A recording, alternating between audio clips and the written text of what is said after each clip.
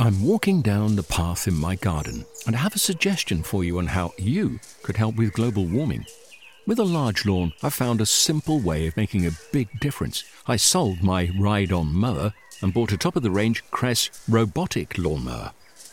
It runs off rechargeable batteries and uses cutting-edge technology to mow and maintain a lawn this size. The petrol mower has gone, and with it, the emissions. I actually don't know why I didn't sell the ride-on sooner. With the Cress robotic lawnmower, the lawn is actually looking better. The tiny grass cuttings fall into the grass roots, helping to fertilize the grass. And the family doesn't have to put up with the noise and fumes from the ride-on. And I've freed up more of my time to spend with them and in the garden. It's an easy step, and you could also be making that change today. Ask for Cress in your local garden machinery dealer, or visit cress.com.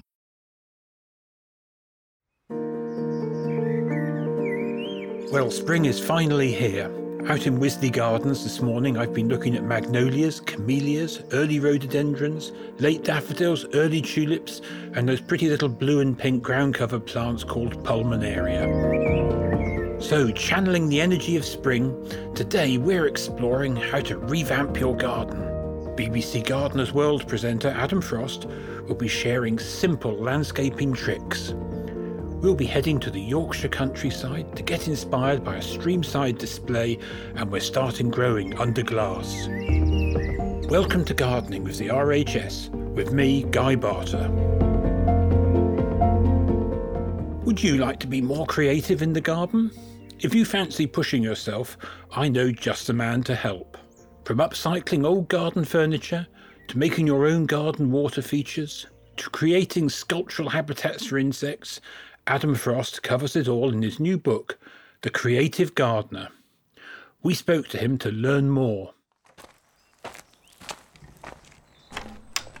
I was obviously approached by DK to do a follow-up book from my first one, which was all about how to design a garden. And then we started talking about how maybe you would personalise your garden. How do you really make it yours? And my background really is a gardener, trained as a landscaper, then went on, and trained in design.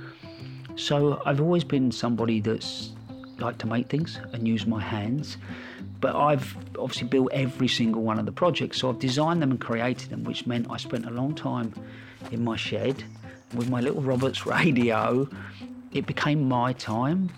I reconnected with what I got from using my hands, So my dream with it would be that at some point, even 15 years down the road, I go into someone's shed and it's covered maybe in a little bit of paint, a bit of varnish and sawdust. And I just want the book to be something that, if you've got half an inkling of DIY or whatever it is, that this just becomes a bit of a mate for you, really. So if you've never had a go before at making anything, I don't want you to open a book, I can't do this, I can't carve, or I can't, because actually I think in reality there's something in the book for everybody. A jumping off point would be maybe there's hazel ladders. I get slightly frustrated that we don't put enough thought into what we grow our plants up. And I had lots of old sort of apple trees that I wanted to grow roses up. And these simple little hazel ladders are exactly that. They're two longer pieces of hazel stick with a series, if you imagine, sort of ladder runs that run up them that are literally just tied in with string. And they work like a one-sided wigwam. And then they're lent into the tree and the climber goes up into the tree. You could do the same things out of canes, whatever you can get your hands on that's long and straight. And I suppose the one that jumps on from there, really, this will be a blast from the past for some people that some of you might know that I used to work for a certain fellow called Jeff Hamilton, who used to present Gardener's World. And he made an obelisk with a bullcock on top of it. In fact, actually, I made quite a few of those obelisks for him with the bullcock on top. I've done my version of that. So I've probably slightly, brought it up to date a little bit, put a different venue on it and played around. But then I've played with different finishes. So with that particular thing, I've started to burn the timber, which was something that I saw when I was travelling in Japan. So I think as well, there's some of that in the book, maybe different finishes, different takes, different looks, and even something like you'll look at, there's a sleeper bench in the book, and it's a low sleeper bench, which again was Japanese inspired, and it's got this sort of what looks actually to be lovely carving all the way along it. In reality, yeah, the chisels are not the cheapest chisels in the world. I was bought a few for presents, but once you've done a little bit of that, you'll find you can soon become quite good quite quickly, and it's just patience. And all I did initially was start to experiment on some rough old bits of timber. I took 2 or 3 different chisel sizes and I drew just really simple lines, curvy lines along the front of these benches, and then I started to gouge out these chisels, and you end up with something that looks, even I'm looking at it and going, well, I got excited, and Mrs. Frost and the kids, come and have a look at this, look what I've made, look what I've made. And they, hand on heart, are not as difficult as maybe they look. And reality is, you've bought 2 oak sleepers, and you cut the ends off, they've made the legs, so you've got this amazing bench that you rocked up at a flower show would probably cost you a small fortune, but in reality, you're talking 50, 60 quid and you've got an incredible feature in your garden. So when it comes to sort of recycle, make good, actually in reality I get called steptoe. I've always been a nightmare for throwing stuff away, and I think that's probably born my nan, my scruffy nan as I used to call her, used to hoard everything. So she used to have these Belfast sinks and she would throw nothing away, but she would create worlds in these Belfast sinks. So there's one project in there where actually I pinched a galvanised tank off Mrs. Frost, that's why it's called Mrs. Frost's water feature, and made that into a water feature. So if you're doing something like that, it's just making sure, it's watertight, but then also nothing's going to seep from the container into the water to, cause you any issues. And the same when you look at timber, really, I've gone to sort of oak sleepers and things like that. So I've used a lot of sort of more hardwood timbers in certain projects because I know they'll last a lifetime. That said, you don't have to do that. Again, I've used softwood projects, so some of it I might have used a bit of larching, I've used a bit of pine in. It's just doing a little bit of research to start with to make sure that whatever you're going to make it out of, if you're going to put plants in, you don't want anything that's going to seep into the soil. Exactly the same, with water. Apart from that, you're away. So prime example of something that was made out of tannalised sleepers, so quite cost effective with these little sleeper steps that I did. I've seen loads of sleeper steps in my time in gardening, and quite a lot of them I didn't like. That's not to say you're all going to like mine, because you probably won't. But again, how could I put a twist on it? So what I did was obviously worked out, the height levels, how I get from sort of the bottom to the top, the width of the step that I wanted. I wanted these to slow you down and engage, so I made these steps quite slim. So you really had to slow down to move up and down the steps, whereas if you leave them wider, there's more of a natural sort of flow and you walk more comfortably. But I wanted to make them a little bit more interesting. So every riser, so the face of the step, is a sleeper on its side, cut piece of sleeper. And then what I've done is taken, it's a gouge axe. So it's a bit like the gouge chisels that I was talking about. So it's like a scooped axe. And I just took massive chunks out the front of the sleeper, And then once I'd done that, I then set light to them. So I literally did get a burner, and this thing I said I picked up in Japan, and just started to burn the front of them, and it was incredible. And I'm getting excited talking about it, because what happened is some of it burned, some of the deeper bits didn't, and you ended up with this real textural interest to what could just be a series of sleeper steps. And then once all the sort of vertical risers were in, then we've topped off everything just with turf. But again, you could do that in gravel. You could do it with bark. You can make them into little time steps. And again, I think that's one of the things with me with the book. I don't want anybody to necessarily copy what I've done. It's just enough to give you a little bit of confidence. Say, yeah, I could do that. And actually, when you do, going, actually, do you know what? I could do it better than he's done it. And that for me would be, send me a picture of something that you've created. And these little sleeper steps, then we wildflowered on the other side, and they look cracking, So all of a sudden, that journey down to the bottom of the garden, it's not just a set of steps, it just adds a little bit of interest to the garden. And I think that's really what a lot of the projects are looking to do. They just, whether you're sat for a moment and all right, the bench is a little more interesting, or your coffee table is planted with, a load of sort of sempervivums, or that journey is Mrs. Frost's little water feature. Everywhere you go, in your garden, if you can add a little bit more to the series of moments, then it becomes an even more of a special place. Hopefully just put them in the garden and put a smile on a few faces.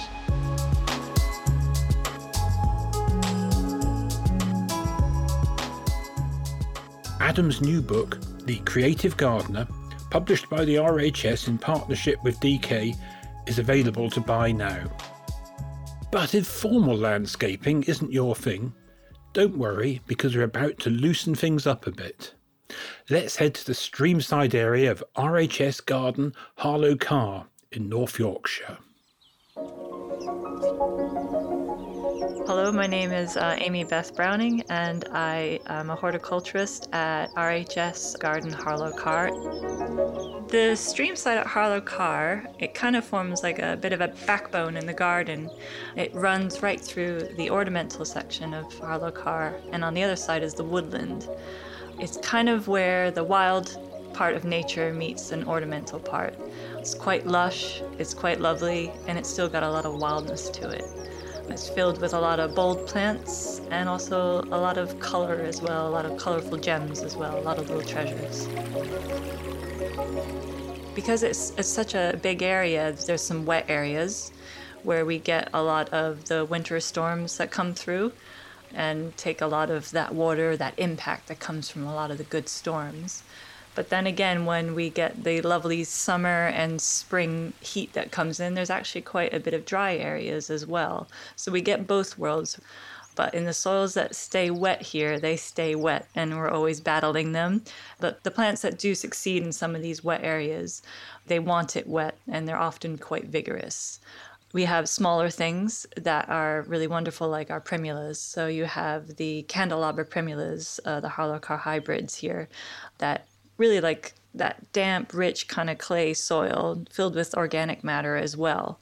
And they really add that color to the garden. But then we end up kind of also having a lot of large, vigorous plants as well. So things like Regersia, which creeps along and gets these really kind of cool leaves that almost look like maple leaves that have just blown up inside.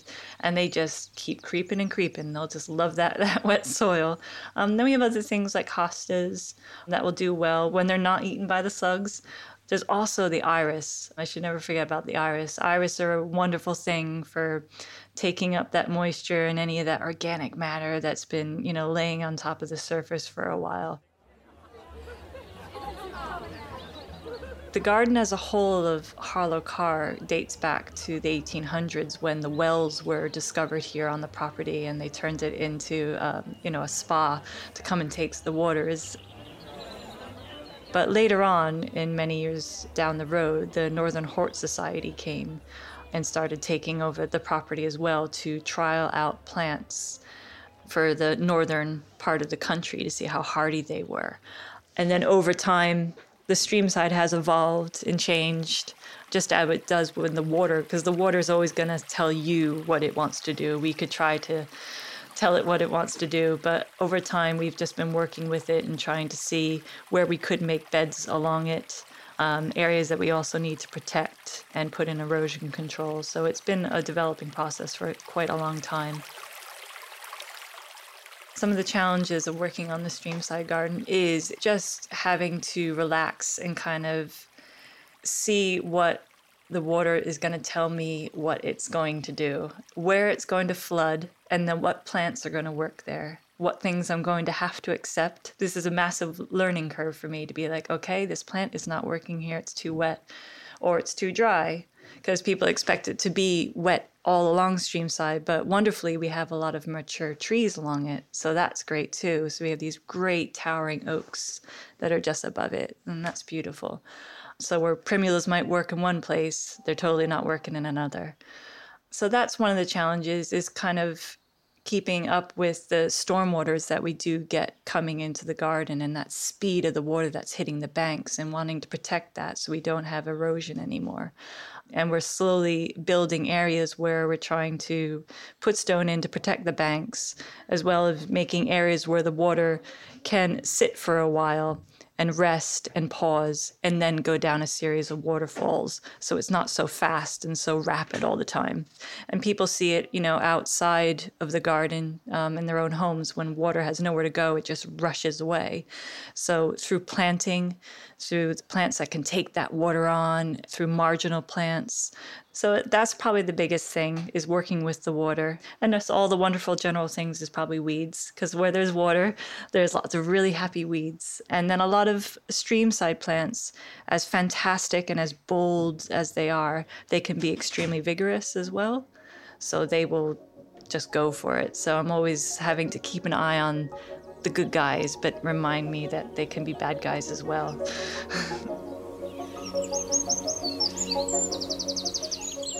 The wildlife along our stream side is it just lifts me up every day. As corny as that says, bird life along it, they use it as a thoroughfare, and it's just fantastic. And if you pause just for a little bit of time, you're gonna see somebody. And it's just so cool. We've got the wagtails are coming in now, and they're looking for their nesting sites, and they're just up and down the stream side. We have stones that are in the water as well, that help to slow a bit of the water down. And they just stop on there, and then later on when they feed their young on the stones, and even just like the robins that come in, and we've got the crows that will, these cheeky little birds that find places to take a bath when it's quiet. One of the questions I get a lot about damp ground, visitors will often ask, what can I do? I have such heavy clay and I just have wet soil all the time. But I guess if there's not something that you can resolve itself, like something that should be draining properly somewhere else, I think the first thing is maybe start by introducing organic matter to your soil, even if it's just mulches that are on top, like good leaf litter, or even getting in some horse manure, because adding that kind of life back into the soil is going to add more insects and things of that nature to improve your soil over time. After that, if you can do that, starting out with some maybe even shrubs, maybe small shrubs, if you can and you have space that can take up some of that moisture, like some willow or some cornus. Some of these beautiful winter colored ones that you see now might really help to just reduce that if you have the space. After that, probably thinking about things like hostas or primulas or iris. They form a good root system. And, add that organic matter on top to help those root systems get into place to take that moisture up. After that, I guess the thing is maybe also not being so neat and tidy. I'm trying to learn that myself now, and it's really hard to say, no, don't break that up. Just leave that down, because those things will break down over time and encourage that life. Because a lot of times the soils that we have, it's, like my home, it's all that backfill from when the houses were built a long time ago, or compacted soils or heavy gray clay that you just, I'm at a loss at times in my garden at home of what to do with. But trying to leave more of that stuff that the plants leave behind each year, just a little bit, rather than being too neat and tidy is an idea.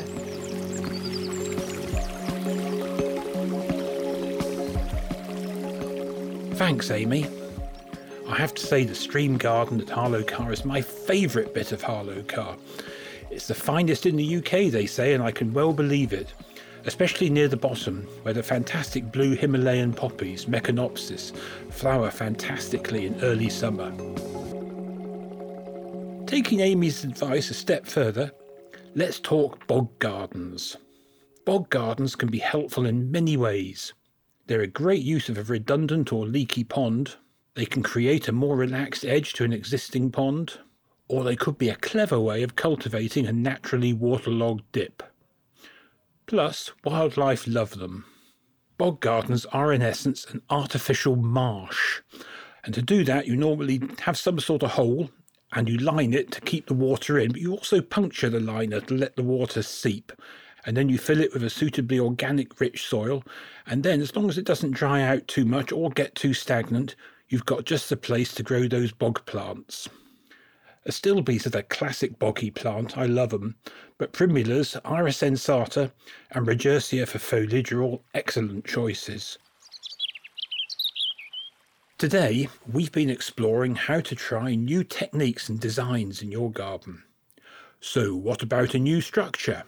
Greenhouses provide an ideal protected environment for raising seedlings, overwintering tender plants, or growing heat-loving crops such as tomatoes. I have a greenhouse, quite a small one, but it's still big enough to have a traditional short-term greenhouse rotation, and that salads and transplants in the spring. Transplants go out on the patio in May, and then tomatoes, aubergines, peppers fill the greenhouse all summer, benefiting from the extra heat. And then in the autumn, out they go, and in go chrysanthemums that have been waiting outside. And they're grown all through the autumn and into winter until the frosts bite for cut flowers. If you've been thinking about entering the greenhouse game, but don't know where to begin, don't panic. My fellow podcast host, Gareth Richards, is here to advise. We're going to be joining Gareth at his greenhouse over the next few weeks as he takes us through everything you need to know about gardening under glass. Today I'm down in the greenhouse on my allotment. It's a little piece of green heaven surrounded by the industrial estates of Peterborough, one little chunk of green paradise that's been left spared by the builders. And about 5 years ago, I was really happy to kind of up my veg growing and allotment game by putting a greenhouse on the plot, and it made such a difference. It's my growing HQ in a way.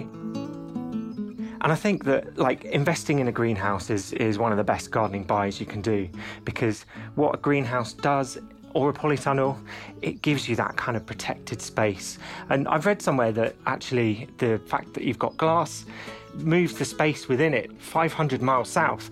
So just by putting a sheet of glass over me, I'm now in Bordeaux. I'm not in Peterborough, I'm in Bordeaux. And so you can grow really reliable crops of tomatoes, great peaches, you can grow salads all through the winter. And for the cost of a greenhouse or a polytunnel, I think that's a pretty remarkable thing. And what I really love about growing under glass is that, even on the coldest, windiest day, with the rain hammering on the roof, you're inside and you're cosy, and it's this wonderful protected space. It just makes the garden or the allotment a joy to be in, whatever the weather. And you have these beautiful sort of off-season flowers. So at the moment, I'm growing sweet peas that I sowed in the autumn, and it's late March, and they're bursting into bud. They're going to be in flower probably just after April Fool's Day, and to me that's just a wonderful thing. I've spent nothing on heating. It's just the fact that having that protection of the glass really does kind of open up a world of horticultural possibilities. So greenhouses and polytunnels come in lots and lots of different shapes and sizes, and you can get one to suit any budget really. But I would always say get the biggest and best you can afford, because it is a really worthwhile investment. I mean, you can start off with a little grow tunnel, that you can just put against a patio wall, and that will help you get better crops of tomatoes. The ideal is to get an aluminium greenhouse, because that's probably the greenest option, because every part of it could be recycled at the end of its life. They're really long lasting, and you get really good results. You can have a freestanding greenhouse. You can get one that's combined with a shed, so it's like a lean-to, so you have half shed, half greenhouse. There really is a galaxy of choice available, but any protected growing space that you're able to get will really be worth its weight in gold. One thing I would say is try and avoid the really budget options, the really cheap ones, because they will probably blow down in the first storm, and actually it will work out a bit more expensive in the long run. So if you can get a good sturdy aluminium greenhouse, you can even buy them second hand. It's a very worthwhile investment. One of the things to know if you do get a second-hand greenhouse is you might have to take it down yourself and then put it back up again. So, set aside a whole weekend. It's a fun project, but it is a fair amount of work. You'll save loads of money, and it will be worth it in the long run. And in terms of siting a greenhouse, always try and put it somewhere sunny and face the door away from the prevailing wind, because you don't want to have those cold drafts coming in the whole time. Try and select one with a good amount of ventilation as well, because equally you don't want it to overheat in the summer. So ideally a vent or two in the roof and a side vent if you can. So for my greenhouse, what I did was they don't need particularly deep foundations. I actually found some discarded concrete fence posts at the back of the plot, dug them down, made a nice level base, used that soil to make raised beds inside the greenhouse. Because that's another thing, if you're Using grow bags, there's implications for, are you using peat? There's a kind of a carbon cost to that, even if you're using peat-free and it needs more watering. If you make raised beds in your greenhouse and you use the soil, and I use the soil that I dug out from the foundations, that's given me a really, really good, deep depth of soil in which to grow in, and my tomatoes and my salads and everything really, really thrive. I do add a bit of compost and a bit of fertilizer every year because, you're working that soil really, really hard. But the other advantage of growing in the soil rather than grow bags or pots is that you don't have to water so much. And that's particularly important, say you're growing on an allotment where you might not be able to go every single day. So at the moment, my greenhouse is bursting with various different things. All my early narcissi, all my little tented daffodils that I grow for cut flowers, they're all just coming to an end. It's absolutely bursting with winter salads. I've got kale, I've got chicory, I've got lots and lots of rocket. And they're all starting to flower now as the days get longer and it gets a bit warmer. So what I'm going to do is I'm going to do a few little rows of microgreens. I've got some coriander, I've got some rocket, I've got a little bit more chicory and some pea shoots. And they're just ordinary peas from the supermarket, dried peas, and you can soak them, which speeds up the germination and reduces the risk that the mice are going to come and nibble them before they get a chance to germinate. And those things, they'll romp away over the next couple of months and then be over and done with by the time I want to plant my tomatoes and my basil, sort of mid-May time. A greenhouse really gives you about a month advantage on each end of the season, which is just really valuable. So you're growing things like lettuces, you can start them in February rather than in March. And even things like peas, you can sow a crop of peas sort of late summer, early autumn, and they'll crop Easter, early May rather than in June. And so that's really wonderful that you can use a greenhouse to kind of extend the season. And my compost, I have a bit of an admission to make. My compost tends to be quite seedy, so when I've mulched the beds, all kinds of things come up. But I think that's one of the real tips and tricks of learning that you get from experience as a gardener. You learn to recognise those seedlings.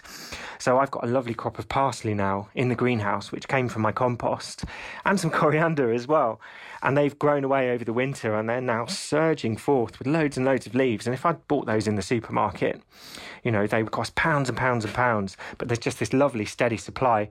And that kind of takes me back to another point about if you're worried about the plastic implications of getting a polytunnel, I would say don't, because the amount of food that you can grow in that polytunnel, think of all the plastic packaging that you would use for all those salads, all those punnets of tomatoes and things.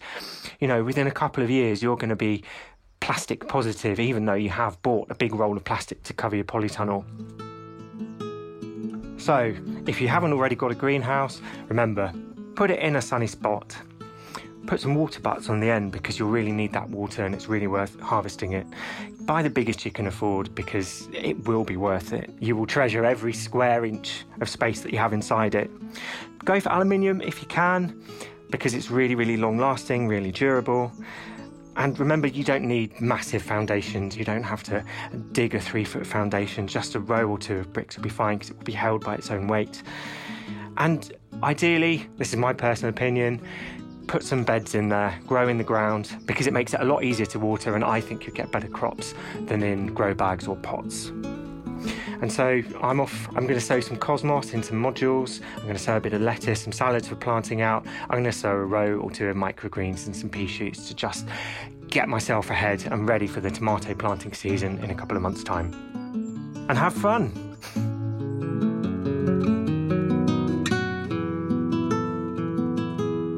Thanks, Gareth. Well, that's it for this week. I hope you are feeling inspired to try something new in the garden. This year I've got a few things I'm going to try. I had a terrible trouble with my Brussels sprouts and storing cabbage. They just won't grow after July, and I don't know why. So I'm trying different treatments of fertiliser, adding manure, and I've even dug a trench and filled it with some beautiful loam that I've got. I'm also trying a few less usual things. I do try them from time to time. They're quite difficult and not terribly rewarding, but I keep trying. Chinese artichokes called Krosny, saltwort, agretti. I should give them a go. And I'm going to ring the changes on my patio flowers. I fancy some of the more showy osteospermums. For more on today's topics, visit rhs.org.uk/podcast. Thanks for listening and happy creating.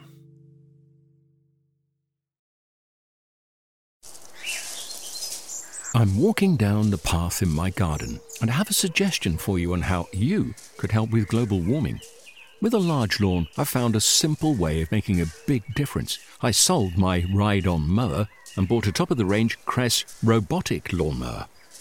It runs off rechargeable batteries and uses cutting-edge technology to mow and maintain a lawn this size. The petrol mower has gone, and with it, the emissions. I actually don't know why I didn't sell the ride-on sooner. With the Cress robotic lawnmower, the lawn is actually looking better. The tiny grass cuttings fall into the grass roots, helping to fertilize the grass. And the family doesn't have to put up with the noise and fumes from the ride-on. And I've freed up more of my time to spend with them and in the garden. It's an easy step, and you could also be making that change today. Ask for Cress in your local garden machinery dealer, or visit cress.com. Discover the beauty of an RHS membership all year round. Save 25% off an RHS membership today when paying by direct debit. Prices start at just £55.50. With a membership, you'll gain access to an array of special events at our gardens all year round. Be the first to know about RHS flower shows and get exclusive member-only days, plus reduced rate tickets. And you'll have the chance to enhance your gardening know-how with access to free expert garden advice, monthly editions of the Garden magazine, and so much more. Terms and conditions apply.